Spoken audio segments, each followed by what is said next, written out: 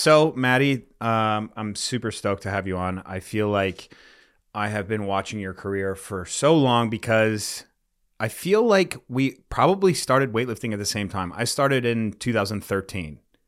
That's like right before me.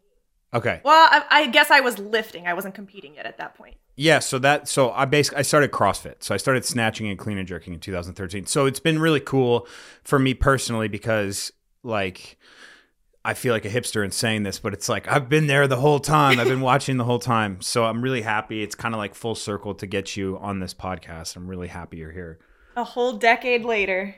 Yeah. So the first thing I'm going to talk about is I watched some content a while back, and it was I think it might have been a Flow documentary. Way back. Yeah, and it was really cool. And one of the things that you had talked about was like this dream of the Olympics, and I just want you to talk about that Olympic dream because I thought it was really compelling. And then obviously you weren't able to make it to Rio, which I'm sure was heartbreaking. But then you finally made it. You got to Tokyo, and I know you're going for Paris, so. Talk to me about that, where it started, to where you are now. So I basically out of the womb was a gymnast. I have an older sister, and that's kind of just like you just shove your child in diapers into a gymnastics gym, and you're like, just go do something. So I was there while my sister was in that phase. And I guess I liked it. Obviously, I don't remember any of this, but I started like training when I was 1.5 or 2. And then with that, I feel like maybe with every sport, but gymnastics especially, you're like put on this path is either you're going to be a collegiate gymnast or you're going for the Olympics. Like that's it. If you're serious about it, like those are your two paths. It's never just like, oh, I'm going to do this for fun because elite gymnastics is not very fun at all. So from the time I was, I don't know, probably 5 or 6, I was like, I want to go to the Olympics. I remember watching, must have been maybe the 2000 or 2004 Olympics, and I was like naming all my teddy bears after the gymnasts. Like that was my plan. But then I grew tall very quick. And I remember I was about 11, and one of my coaches went to my mom and was like, hey, you might want to find her like a different sport. And of course, like you ignore that when you're a kid. You're like, no, I'm going to do this one.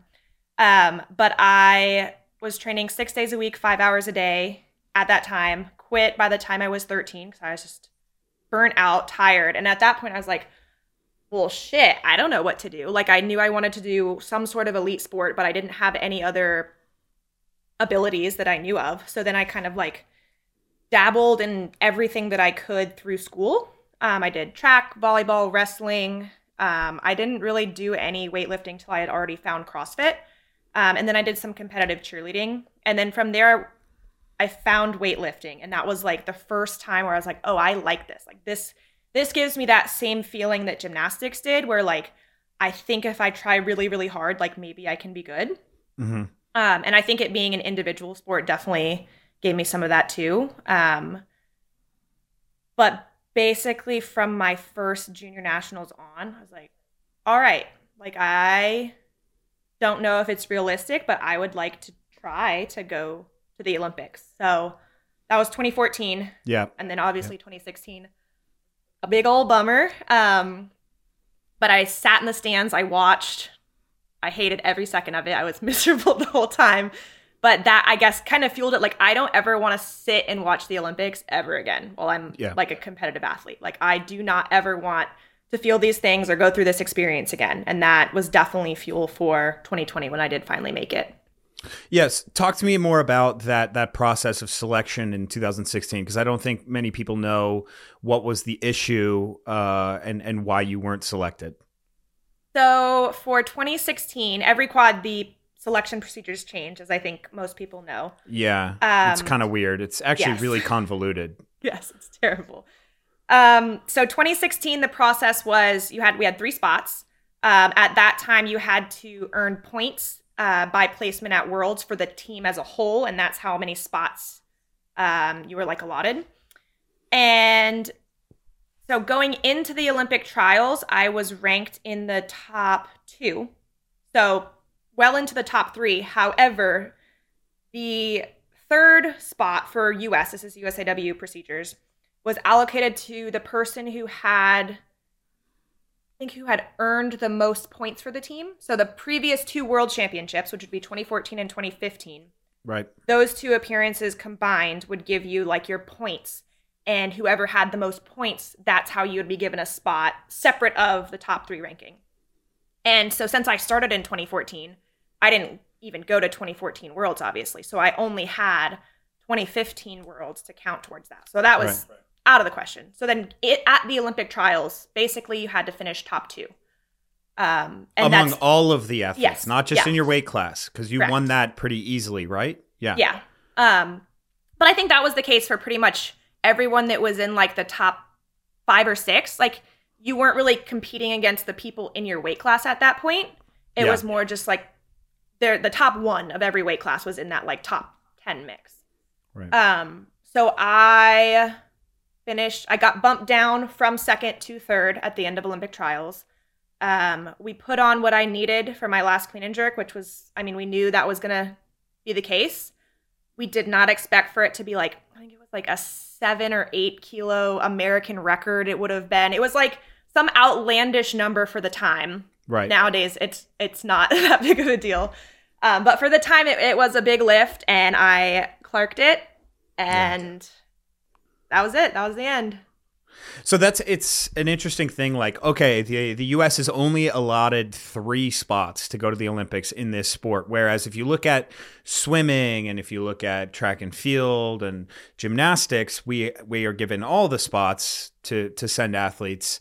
Naturally, it would seem that like, okay, you won your weight class, you go to the Olympics. But that's not the case for us because of, performances on the world scale, which really kind of sucks.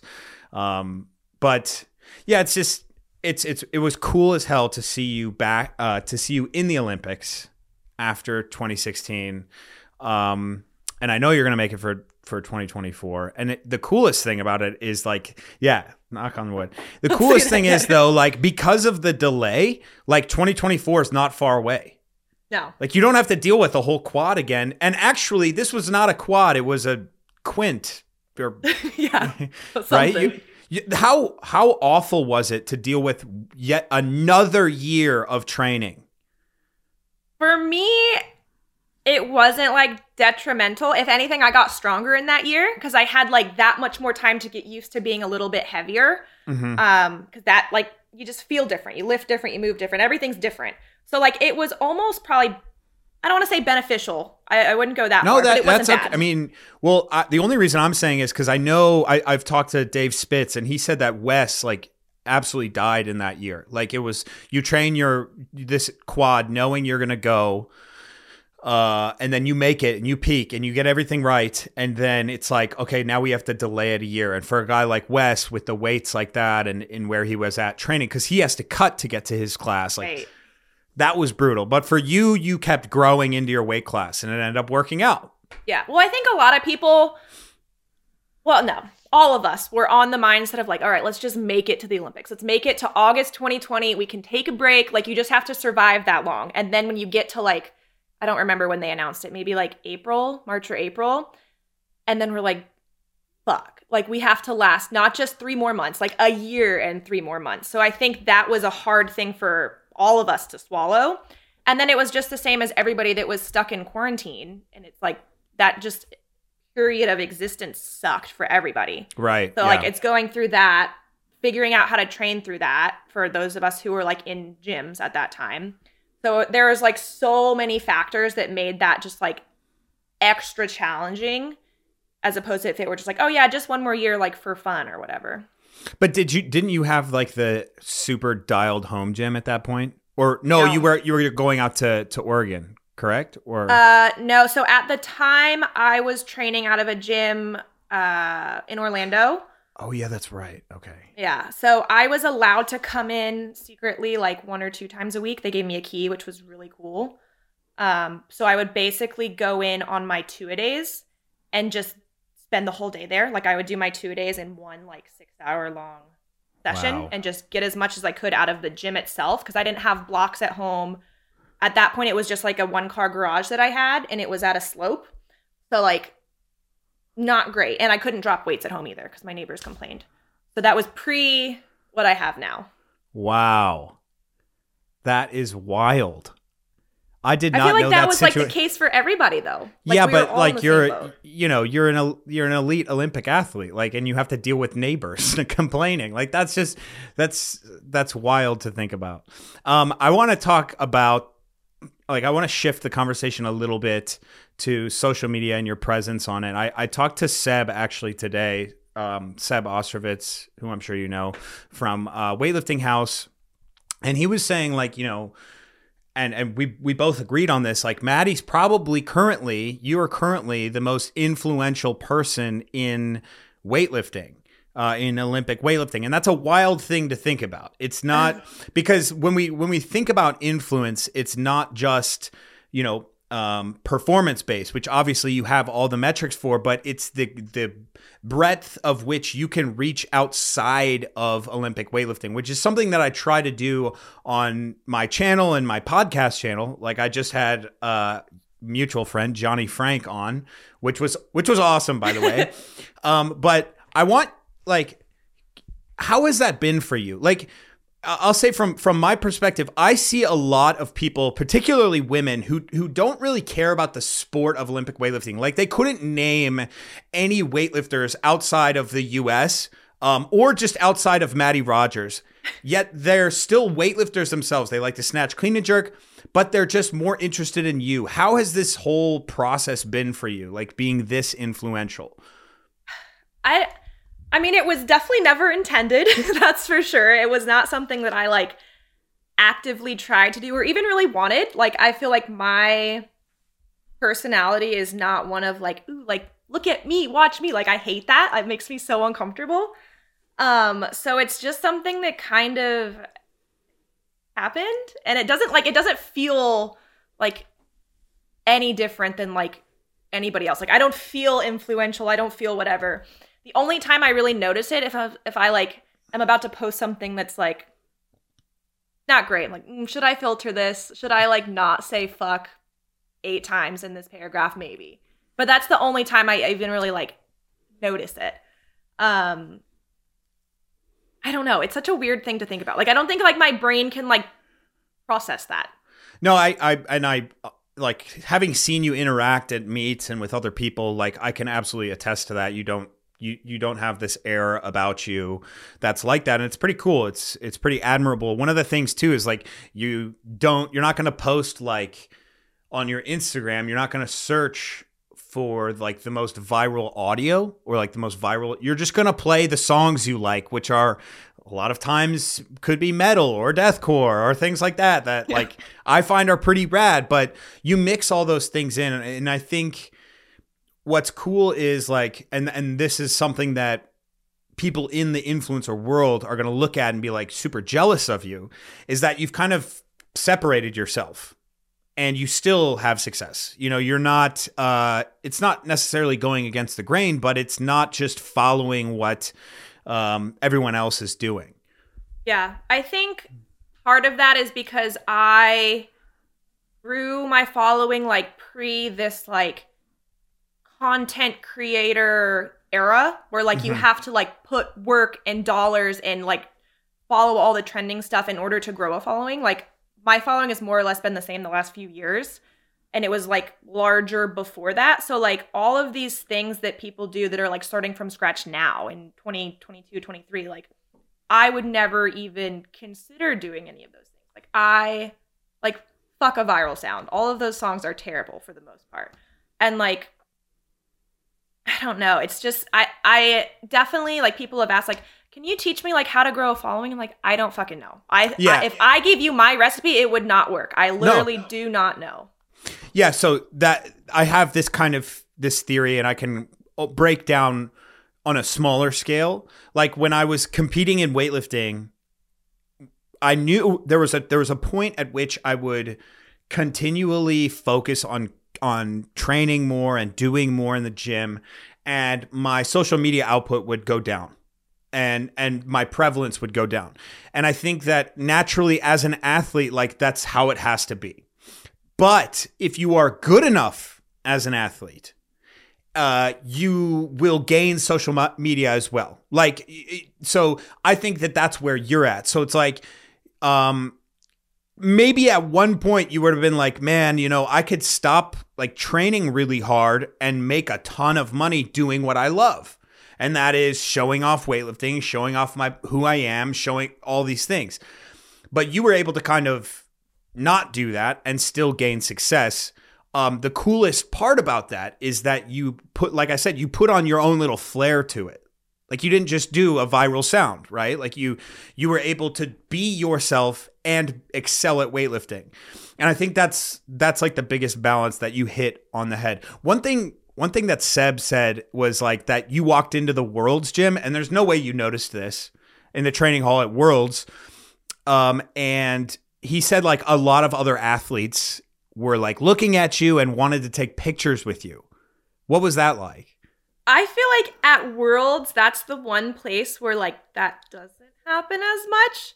Cause like, I mean, again, maybe I don't notice it because I'm like starstruck by like Lasha in this corner, and then Toma over here, and then the entire Chinese team like right behind me. Like that's what I'm like forgetting how to breathe because I'm in their presence. So like I don't really notice a bunch, but like Worlds, and I know I have like a little bit of imposter syndrome here, but like I walk into Worlds and I feel like silly. Like why do people follow me on social media versus all of these people that are so much better, like number wise, technique wise? They're just a better athlete.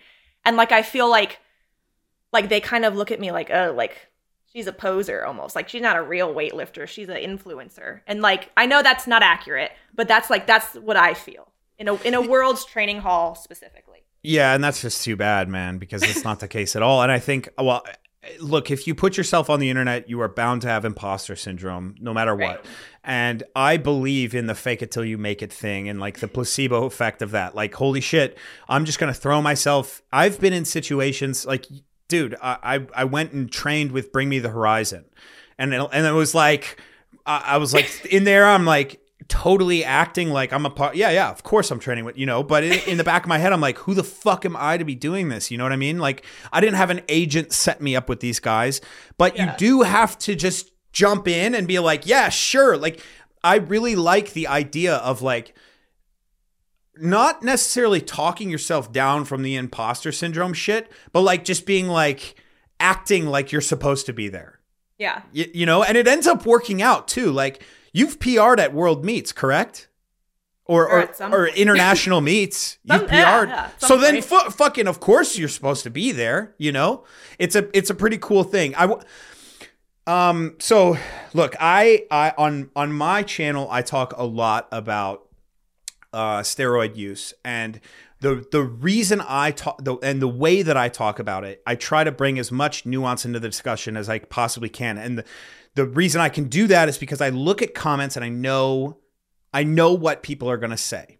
I know what they're going to say every single time. But I think that people, because they don't have skin in the game, they're simply just viewing it, that they can just get away with just saying, screw it. I don't, let them take drugs or whatever. When like in reality, there are people out there, AKA you and others, who are directly affected by this. One thing I can say, and this is objectively true, okay? And I believe that when people do wrong things and they serve the time, we have to move on with our lives. But you mentioned Loredana Toma. She was tested positive for Winstrol back in 2015 or 2014. Now, that was as a junior. And she's only gotten stronger since then. Lasha Talkhadze, he was popped as a junior. He's only gotten stronger since then. Lu Xiaojun was just popped. He probably will never be back. The list goes on and on. This is the way things are in this sport. And it's very difficult to parse through this without sounding like, oh, Americans don't do any drugs or we're better than everyone else. But the reality is, like, you saw a tough thing to deal with, it's very real and it's very like it's just not a realistic thing to think about taking drugs. What is your perspective on all of that? I know I didn't really give you much to work with, but I do want to open up this discussion with you. Yeah. So it's funny because I just did an interview for the Final Attempt documentary, and they took a little snippet of our drug use conversation and made that like a weightlifting house video. And I got shit on in those comments. People were so mad that I was like, I felt like my opinion of it, I was just telling it like it is. Like, people are on drugs. What did you say? What did you say? We were discussing like the totals on the start list and how this world, the totals were so high across the board. And we are discussing like, are they inflated totals? Is it because it's the first qualification? Is it because all of these countries just came off their ban? Like, what do we think the reason was? And I had said, like, a lot of the countries that do have these massive, massive totals are people that have already served a sanction, are just, this is their first international meet back from a sanction. And basically majority of the people took that as me, like, basically bitching about, like, them being better than me, which is not what I'm saying. I did not mean that in any way. And I even said, like, if they're not on drugs, fucking good for them. Shit for me, but good for them. But I feel like it's so hard to get your point across in this, like, topic as an athlete without it coming off as bitching or complaining or, like, making excuses as to, like, why you're not that good. So I think, Maddie, like, I know exactly where you're going. I at this point, I feel like I'm an expert in this discussion because I continuously give disclaimers to what I'm about to say. Yeah. And the only thing that you can, all you can do is give objective fact and then some level of speculation that you hope is incorrect. So here is a fact. USADA and USA Weightlifting makes it incredibly difficult to get away with steroid use.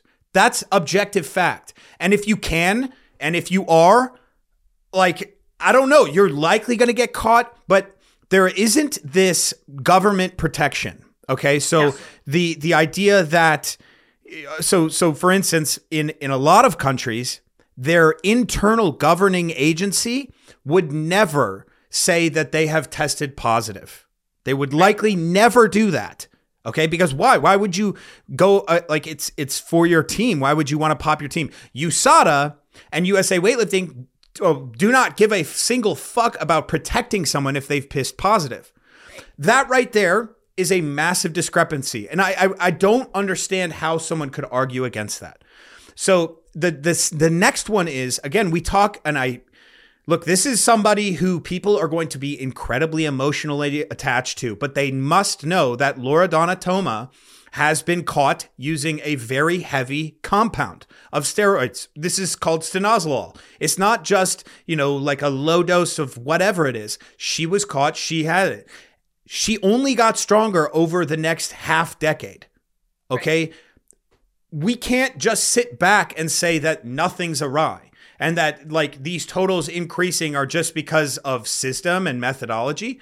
So it's okay to speculate that, but notice how I just had to deliver all of that shit, right? Where you can't just sit there and be like, look, these countries are likely still taking drugs. It's hard for me to fucking take drugs. That's bullshit. Right. And I think that's why so many, like, US athletes specifically will kind of just, like, glaze over the topic. Like, they don't want to get into it because there's no good way to say any of it. Because the other argument is, well, you've medaled at Worlds, so you're saying that these people that are on the top of the podium are using drugs, and you're also on that podium, so you're using drugs. I'm like, no, but I don't really have a good argument as to how that's possible. Like, I'm not some, like, genetic monster here. Like, I'm just an athlete just like the rest of them. But, like, no, I don't know how to explain it. No, look. I have actually a tremendous argument against that. There are many instances of countries being completely sanctioned out of worlds. So the first worlds that you medaled at, there were countries that were not allowed to participate. Right. Okay, that is a fact. We had the most medals in like 40 years at worlds, in that senior worlds because, and it sucks to say it, but because many countries were not allowed to compete based off the back of like one of the biggest sanctioning quads in history. Okay. Yeah. Beyond that, in women's weightlifting particularly, it is a very pointed, like there are actually not that many big women's programs currently, and there haven't been because it's a later developed sport. If we look at the men's side specifically, it is impossible to be on the podium. I don't want to say impossible because we've done it, but it is much less likely to be on the podium if you're not taking drugs. Yeah. But what we can see is the development of these programs on the women's side. I think there are some teams, I'm not going to speculate right now, that are currently on the rise that we saw at Worlds that were just like going crazy and going off. But I think like it's not, here's how and I'm sorry to rant. No, I love this rant. Okay. I'm in for this. By the way, like what I can see is like, if the natural lifter is in the right weight class at the right time, and they have a PR meet or a 5 for 6 meet, or both, basically. Sometimes you can have a PR total and go 5 for 6. Sometimes you can have a PR total and go 4 for 6. Right. But let's just say you have a PR meet, and let's say the top 3 or 4 lifters, like you just have, it's a weird meet. People are just missing lifts. And I'm sure you've been to world meets where you're like, whoa, shit, this person's missing. Like, what is that all about? Okay, so now you have an opening to get 3rd or 2nd, maybe 1st in one of the events, but it's still unlikely that you're going to win a total gold. Yeah. That's where I see the natural lifter actually stepping up when the entirety of the totals are down lower. Now, when people ramp the fuck up for worlds, they have to almost bomb out for a natural lifter to medal. That's my thesis, at least. And that's how I felt this Worlds was. Like, this was one of those, like, balls to the wall, everybody's here, everybody's, like, in shape. That's what I felt this last Worlds was. Whereas, like, 2021 Worlds, for example, like, who's there? Nobody. Yeah, that's the post-Olympic Worlds that, yeah. Yeah, I mean, that the Worlds to win. But I didn't. Right. Well, I again, it sucks. No, people are very emotional. I'll tell you this right now, Maddie. The all those comments on the Weightlifting House video, like, I know it's going to be, I just need you to ignore them. I really do, because if you sat down in a room with them and you were able to explain this and talk with those people face to face, there's no way they would treat you like that. There's not a way in hell they would treat you like that, but you're not, and you're never going to. So it's like, I know what you mean and I know what you feel. I want to tell you right now that, like, I know exactly what you're trying to say, and it's because I've been trying to fucking say it for so goddamn long. And I think it's just an important thing to talk about. I agree. I mean, here's like a great example. This past Worlds a month ago, I was taking a pre-workout that I think I'd only been tested on like maybe once. It wasn't one of the like informed choice ones, and they like harp on us. USAW does, like, do not take anything that's not like third party tested. It's either drug-free sport or informed choice. Like, they need to get this fucking like $30,000 certification just to have a little sticker on. Yeah, the NSF. Yeah. Right. And I was taking one that didn't have that. And I don't even remember how it came about. I was just like talking about it. I was like, oh, I'm going to go buy some sparkling water for my pre-workout or whatever. And Amy, my coach, was like, what pre-workout are you taking? And then from there, like, I was not allowed to touch it, sniff it, lick it, ingest it in any way. Cause we were like, what if this pre-workout that's totally fine, it's not some like insane clown, whatever. It was just like caffeine. But we were so afraid to even put that in my body because they couldn't remember if I had been tested on it or not yet. Just in case, like, it was tainted with something. Like, that's how like fucking religious we are about anything that we put in our body. That's not even a drug. It's just like, oh, maybe this caffeine might have a little something in it. And we're like terrified. Yeah, I don't know. Like, people, look, I'll tell you right now, this is the other side on the internet. Everyone is on drugs, so let them all be on drugs. Right. Doping and anti-doping is stupid. Yeah. And that's just a frustration that people have. It is like, people don't, what they want to do is just enjoy something and not think about the bad thing or whatever it may be. They don't want to be confused. They don't want to think about nuance and what they're thinking. Because, look, Lord Anatoma snatches 119 in the fucking training hall. Everyone's watch it every day. I love to see it. And everyone's going to be like, wow, that was really fucking cool. Let me go on her Instagram. Holy shit, this chick is super fucking cool. Now I go, hey, just so we're clear, she broke the rules and she's probably continuing to break the rules. Everyone's going to be like, fuck you, like, boo, fuck you, right? But I just said a fact. Right. That was a fact. I don't know what else to tell you.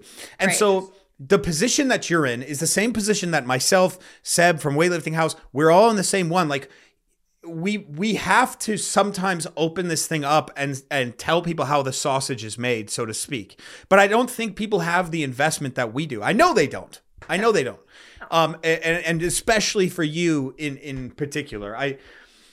Oh man, it is a rough thing. I have to show you this book. This book, Faust's Gold. Have you ever heard of it? Dude, you got to read this. Okay.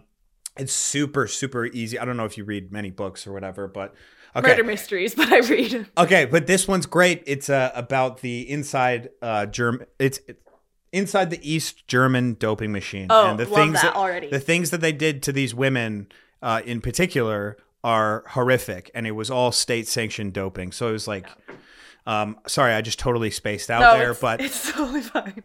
But it's something that I'm very, very interested in, and I see the other side, and I feel for you, right? I've asked Wes Kitts the same thing, and he just is kind of like, look, I know that I can get better. Yeah. And that's all he says, and that's it kind of sucks because it's like you're never allowed to talk about it. To an extent, like I understand the argument that everybody has. It's like, I just want to watch them lift weights. Like, I want a human science experiment, pump them full as much shit as their body can take and let them lift as much weight as the human body physically can. Like, I see that. That's entertaining. That's fun to watch if it doesn't affect you in any way. And like, I get why you wouldn't want these like sauced up big names to like go away. It's not fun to watch anymore. But like, it's so hard to like. Look, let's just say it how it is. You're the product of that. You will not get. It won't be fair for you. No, it won't be. But like I'm fucking number one Lasha fan in the stands, like screaming for him. So like, it's hard to like preach that and be like clean sport. Everyone needs to be clean, whatever. But like, I'm just as excited watching these people. But at the same time, they are the ones that are taking away Olympic spots from everyone because of their sanctions, specifically taking up the few spots that we do have, and then making it harder for us to medal. So, like, all of it sucks. It's all terrible. And I just, like, I don't know. And I think, like, I'm never, ever, ever going to convince every person that I'm clean. There's always going to be people, even my fucking husband, when we started dating, he was, like, into powerlifting. And, like, the first time he took me to his gym, all of them were like, natural girls don't have traps like that. And like, they were like, they're like, what's her stack? And he's like, dude, I don't know yet. I haven't figured it out. And like, he's told me he thought I was on drugs for like the first few months we were dating. And I was like, you live with me now. Like, you can see everything there is to see. But yeah, like, so my ex was an Olympic swimmer, and she's from France, but WADA would show up at our door. But like, I think it was just via USADA or something, I don't know, would show up at our door. And one time they showed up twice in 24 hours. One time they showed up the day after Christmas or something. It was ridiculous, some of the days that they showed up. And I was just like, she's just not on drugs, like flat out not on drugs. And she was an Olympic finalist in swimming. Right. And so for people to say like, just put a blanket statement over everyone's on drugs or like it's all corruption. Well, it's actually, no, it's not. It's not. And like, for people to point out like, hey, look, it's not easy for us to use drugs. It is easier for them to use drugs. Like, it should be that simple. It should be that simple to be able to say that statement and like watch someone argue. I think one of the things that was true that I would say with that Max and I have talked, because Max and I have talked like endlessly. Max Ada. Oh, he's a good one to talk to about. Yeah, we've talked endlessly about this. Like, when we had the same point that you did, the one side of the mouth being like, I love Lasha and I love watching it, and then the other side of the mouth being like, hey, just so we're clear, he was popped with stanozolol, like just so everyone knows that. Yeah. We've said the same thing at this year's Worlds in Colombia. So like, there's the basic like protocol procedure that every testing agency should know. Colombia, the toilet that you pee over in whatever was a porta potty in the dark that was broken. You had to like reach your arm down and around, and like the rule is you're supposed to have your shirt like above your belly button and your pants below your knees. And the drug tester is supposed to squat to be able to physically see the urine leaving your body. This was a porta potty with no light, nowhere to wash your hands. It was broken. I had to hide the urine coming out of my body just to be able to get it into like the little cup. And like, if that were in America, that would never be the case. Like, never, ever, ever. Like, yeah. So that was the WADA testing protocol. Yeah. That, right? I don't know. I don't remember who the testing agency was that actually did it. It's the ITA that they hire, the quote unquote ITA, International Testing Agency. That's who WADA. But like, okay, so now like Colombia as a team, like, are they going to fucking get the same testers? Are they going to do the same shit? Like, no, they're not. It's not going to happen. I don't know how, like, that's why it was so insane to see Liu Xiaojun be popped. It was mind blowing. Like that, it is way bigger news than people need, like, to, you know, and everyone goes, how often do any Chinese lifters get popped at all? Never. One time Lao Wei was popped or something for some like really weird thing. It was a total mistake on the Chinese behalf. Like, you know, and notice how I'm saying mistake, because like, it's just an assumption that they're doing things to circumvent testing and to mask and all of these. And it's never their like top players either. It's some like kind of like B team-ish person. Yeah. And then there's like the occasional one every like, I don't know, almost decade. Yeah. I mean, we could talk endlessly about this, and I think I just want, like, I want people to know clearly, right, that it's not some sort of, and I don't, they're always going to say, okay, well, Maddie just thinks this is just so unfair. And like I know, you can do better, right? Right. That's always, when you finish a meet, you don't simply go, like, it's because I wasn't on drugs. Like, you'll finish a meet and you'll be like, I could have been better here, here, and here. Correct? Yep. And yeah. And I think though, you know, you continually do that, but there needs to be a point at which you can point to other athletes. Like, there needs to be some point where you can say something without getting absolutely attacked online for it. Right.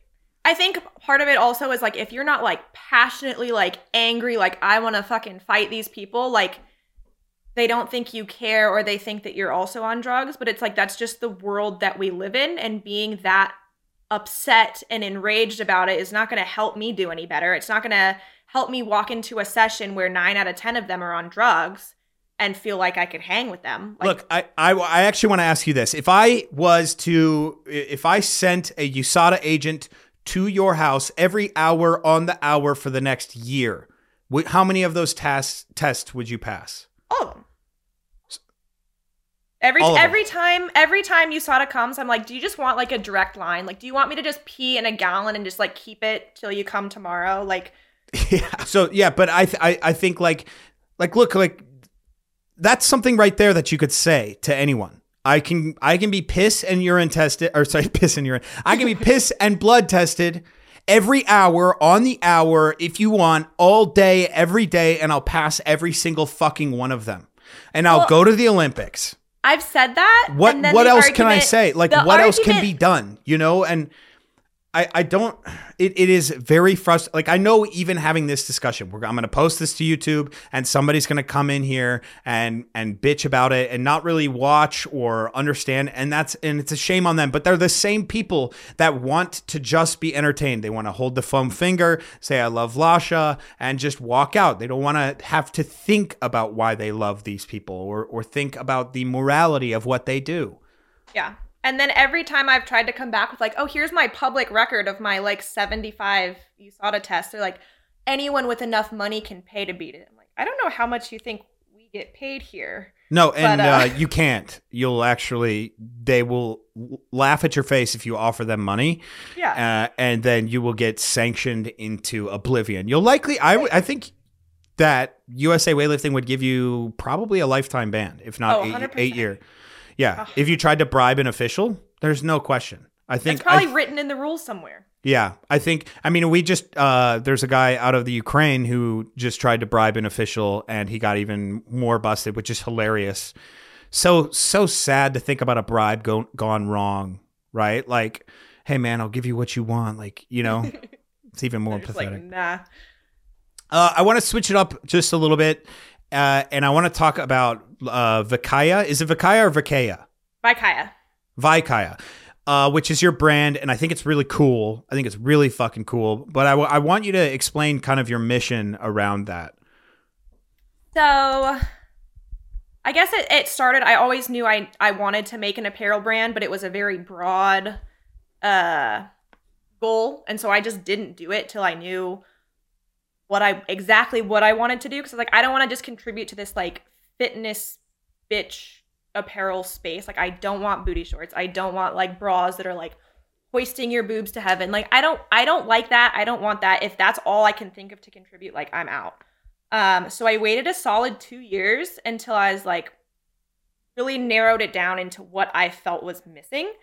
And that came down to just overarchingly inclusivity. Like, I feel like fitness wear specifically is very tailored to like the CrossFit girl that's like 4% body fat and really skinny and likes to like bounce around and like be barely covered. And like for the people that are like real human sized, like that is not very comfortable. So I wanted to be as inclusive as I can in terms of size, shape, whatever you choose to be as a human. Like, I wanted everyone to feel comfortable just as they are, which is like the name, the second half of the name is Kaya, and that stands for come as you are, because that's kind of like our motto. So we decided to make everything completely genderless, and every item that we make is made in our full size range from standard, extra, extra small, all the way up to 4X. But we made our own sizes because a couple of reasons. One of them is there was no good size naming system that existed yet that was suitable for male or female sizes. So we had to like kind of combine them. We made a really like interactive situation. But then there's also people that are like, oh, why don't my pants fit me? I know I'm a size small, because they're attached to that size, and in their brain they're like, I don't want to be any bigger than a size small. So then they're constantly buying small, small, small. It doesn't fit. It's uncomfortable. It's falling down. It's see-through. It's whatever. So then we kind of got rid of that. It's like, here are your measurements. This is what you're going to call our size. Find something that fits your body. Don't fit your body into a size. I think if, as you were telling me this, I'm just thinking that like it's people who want to be comfortable before they go into an uncomfortable situation. And that's getting fitter, and that's getting in the gym, and that's living a healthier lifestyle. I think that is incredibly admirable, because if you look at a lot of things, like, you're going to have to put yourself in an uncomfortable position to make a change, whether that is, getting more sleep or eating better or going to the gym. It's uncomfortable. But if you have to go to the gym and you get uncomfortable before you even go to the fucking gym, it makes it that much harder. So I think in order to make, if you make people feel okay about the clothes that they're wearing and the comfort level that they have before they go and pursue something, I think that's great. I just did this post on Instagram, and I just did a video on my YouTube about the New Year's resolutioners. And I saw them firsthand at my gym, and I was stoked to see them, but I saw their faces. I saw the way that they interacted. They weren't looking at other people in the face. They were, looking towards the ground, but they were going out and taking a step. And to think if it might have been one more thing that they were like, I was going to go to the gym, but this experience that I just had was I just can't do it. That one thing could have been putting on gym clothes. Right. And then they're not going to go anymore. So I think it's incredibly admirable what you do. I mean, I know it's probably not the most ideal mindset, but we want people to be able to put on whatever, feel cute. It's not something that's ugly, but then forget what they're wearing. It shouldn't be every time I bend over to take a deadlift, the waistband rolls under my belly roll. And then that's what I'm thinking about as I'm trying to do this deadlift. Or oh my God, if I stand up, do I have a massive puddle of butt sweat on my butt that everyone's going to stare at? We don't want any of those thoughts happening. We just want you to do what you want to do and just leave it at that. What does your training look like now? I'm pivoting a little bit. What does your training look like now, and what are your big future plans? Is it just fucking go to the gym and get stronger and then go to Tokyo, or not Tokyo, go to Paris? I mean, in a nutshell, yeah. I nailed it. More or less. We took a little bit of a break after World, so it was a little bit lighter. We didn't really go over 75%, probably just really drilling technical stuff, because that's our main focus right now, is fixing some not so great habits that reappeared the last couple months leading up to Worlds, and then putting on some kilos. Putting on some kilos? What do you mean by that? Well, because if I have to be an 81, right, it is not advantageous to be 75.5 and chugging water before weigh-ins. Right. However, so can you explain how that works for people? Because it's just a little bit of a convoluted system again. Yeah. Just a little bit. So they took out weight classes from the Olympics. Again, different ones this time. So they took out the one that I was the most comfy in, 76, and it's either 71 or 81. And I was never even considered going down to 71. Been there, done that. We kind of know what my ceiling is in that weight area. But 81 is also, we tried really hard to get up to at least 80 for the last Olympics when I had to weigh 87. And I start to get achier and slower and just overall feel shitty around 79. So we're hoping to get up to the sweet spot about 78 and a half for this whole quad, and then just sit there. I think it's very, it's kind of this old school approach of getting as heavy as you can and cutting. And I love to see how many more athletes are focusing on nutrition and really dialing these things down, so that they don't have to make a drastic cut, or they're not just slobs. Because I think that absolutely, how you feel is how you're going to play. And you could feel like shit, but you could be the strongest you've ever been. But how repeatable is that? And how long will you be able to do that? A lot of it has to do with timing, right? And I think this is the coolest thing is if you feel good more time, if you feel good more often, the timing is less important. Right? Because you're likely to just kind of be at this nice level. But if it's kind of hey, today's a great day and it's the day before you compete, or today's a great day and you're 12 weeks out, that does nothing for you, Right. So it's nice to be in this kind of place where you can, you'll have a bad day or you'll have a good day, but you'll always be in a dialed spot. And you think 78 is that for you? 78 kilos? I feel the most athletic between 75 and 76, but I have weighed 78 before, leading up to Tokyo. And that's when it was the perfect balance of right before I start to get a little bit slower, specifically in snatches, but also when my strength movements are the strongest. So my squats, my deads, any pulling thing, it's definitely peak strength without slowing down and without my joints being extra achy from just the extra weight. What do you respond to the best in training? Volume. And volume. like not like 60% tens, like heavier volume, high intensity. What do you have a working sets? Like a block in specific. So for me, like what I always love to do is like, even when I was at my best at split jerking, one of the best workouts that like got me fired the fuck up was 6 sets of 3 at 130 kilos, which was actually really light for jerks. But for some reason, I felt like I could split jerk anything. Do you have a block or like a workout that like you love, or you maybe you don't love it, but you know you're getting what you need out of it? We do a lot of repeat single on the minute work for snatches. Well, and we do it for cleans, but for snatches specifically, we kind of progress it over a whole cycle. So right now it's not really hard, but as we get towards the end, it's doing like 5 at 105 on the minute. And it's just like boom, boom, boom. You don't have to think about it. 105 is above 90%. Like it's a decent percentage. And I mean, that's just an example. We'll do like different, like we'll do 3 singles here, 3 here, 3 here, 5 here, 5 here, 5 here. And we'll do different things, but that being in a above 90% range and on the minute when you don't have time to think about what's going on, be nervous, be scared, be anything, you just go.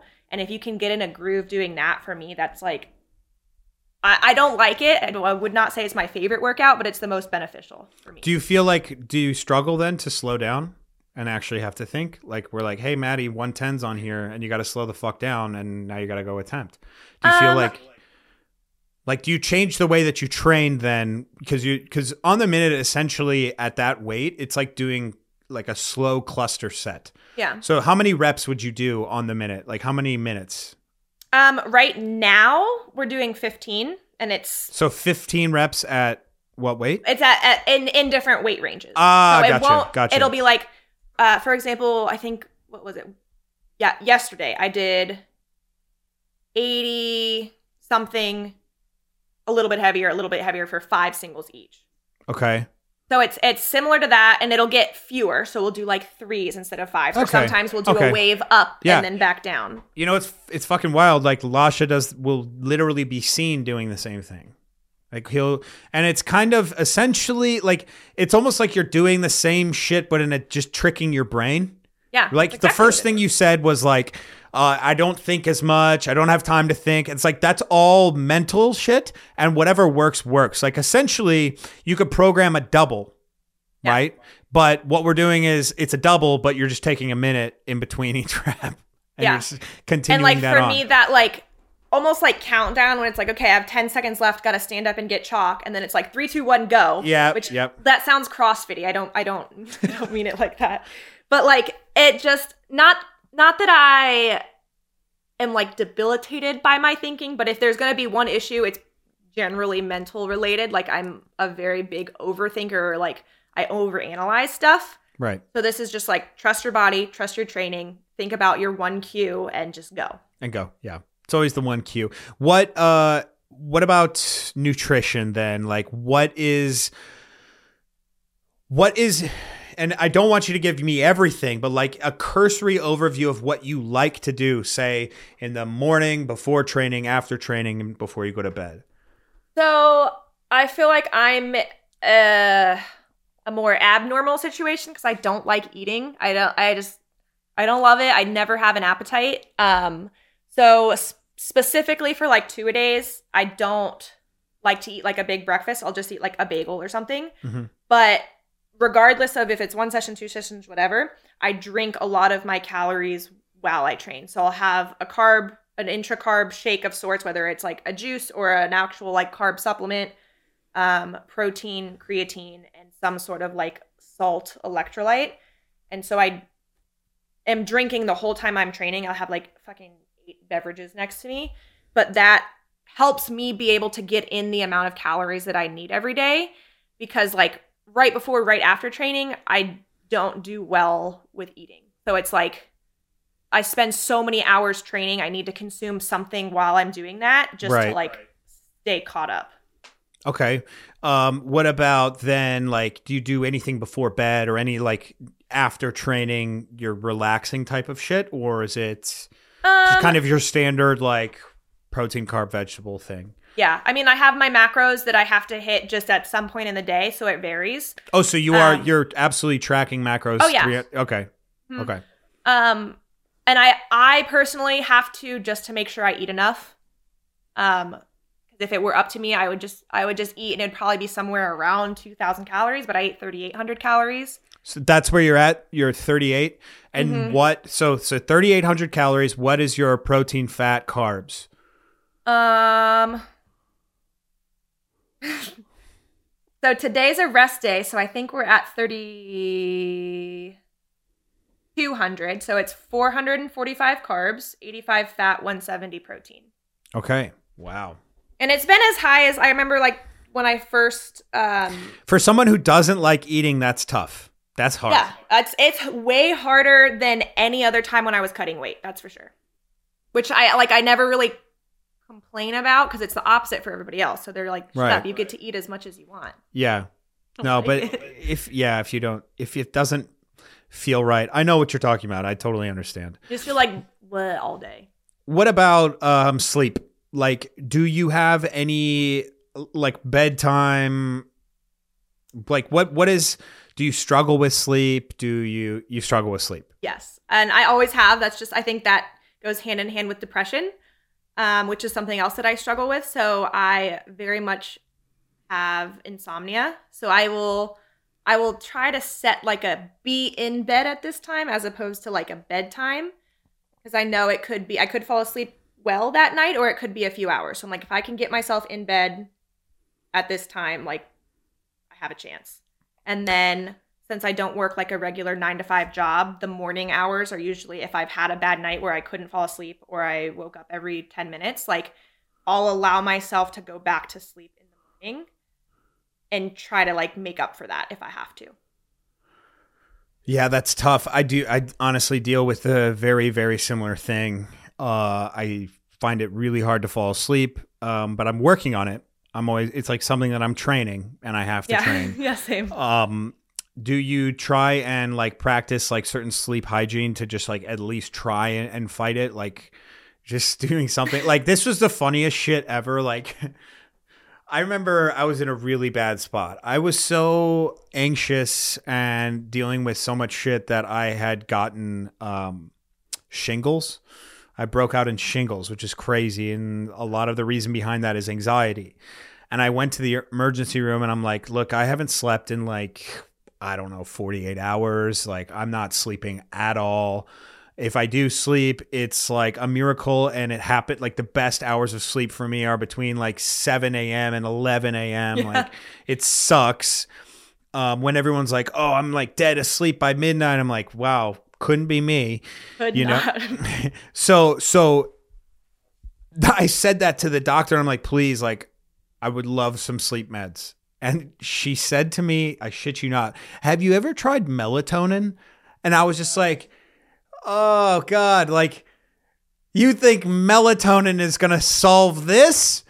Oh, my sweet summer child. Sorry. I didn't say that to an actual PhD, but I understand the difficulty with sleep a lot. That's why I always ask. I want to always ask people what their sleep hygiene is and if they work on it. I mean, I tried to be like the person that's like, no phone at this time, lights off at this time, don't look at any sort of screen, and it like nothing helped anything. I mean, I have like the Calm with melatonin. I'll drink it before bed. My husband falls asleep in like 4 seconds from it, and I'm just like. It's always the significant others who can sleep so fucking well. I have to like wake him up and be like, babe, turn off your iPad. You fell asleep. And I'm like nowhere near even closing one eye yet. But I will say what has helped me more than anything else is making sure I'm not hot. Because if I'm hot, nothing's happening. So I have a like cooling pillowcase, cooling sheets. I have I think it's called an Ooler now, but I have a chili pad that like goes under your sheets and circulates cool water all night. Whoa. Like okay. Sleep noises. I cannot fall asleep without an ocean sound or a white noise. Like I have like a whole fucking setup. And the room has to be pitch black. Yeah. Right? And so like when I travel, I have like an eye mask and earplugs. And like, oh, you're fine. You got, see, these are things, those are pretty good. Those are really good. Do you? And then I don't know. I just feel like if you're someone who really like struggles with sleep, you just know that there's no solution. Like people who don't understand, they're like, just read before bed. You'll fall asleep so much better. And I'm like, no, I'm going to read until 4 a.m. is what I'm going to do. Yeah. Take melatonin, read, meditate, breathe, listen to this, do this. It's like, I know it's very, very frustrating one, but I still try. Yeah, I try. I like put my phone away and I'm like, I'm going to read my book. I'm going to put my ocean sounds on. Yeah. Okay, Maddie, I think we'll end it there. Because I got training, sleep, and nutrition out of you. I don't know if you realize that. I really appreciate you being on. I think I'll probably see you next in person at the Arnold. Correct? Are you going to be at the Arnold, or are you not? I don't know yet. We don't know. Well, I guess it's different. It's like if you're going to Worlds, if you're planning on hitting the quad, it's different to qualify for things. Like you don't just go where all the weightlifters go. Yeah, we're waiting to see whatever updated ranking, and if I'm in a safe spot on it, I'm not gonna go because we have Pan Am's like 3 weeks later. Oh yeah, that's correct. Okay. But I appreciate you coming on. Would you like to plug your stuff? Where can people find you? On Instagram. I am no longer Maddie Cakes with 5 S's. Thank God. It's now Maddie Rogers Oli. I have a Twitter. and your apparel brand. Oh, not yes, apparel, but it's like yes, I own my apparel company, Kaya. We're extra small business, so any amount of purchasing helps us a lot. Well, Maddie, thank you so much for coming on. I will hopefully get you back on not too long from now. Sounds good to me.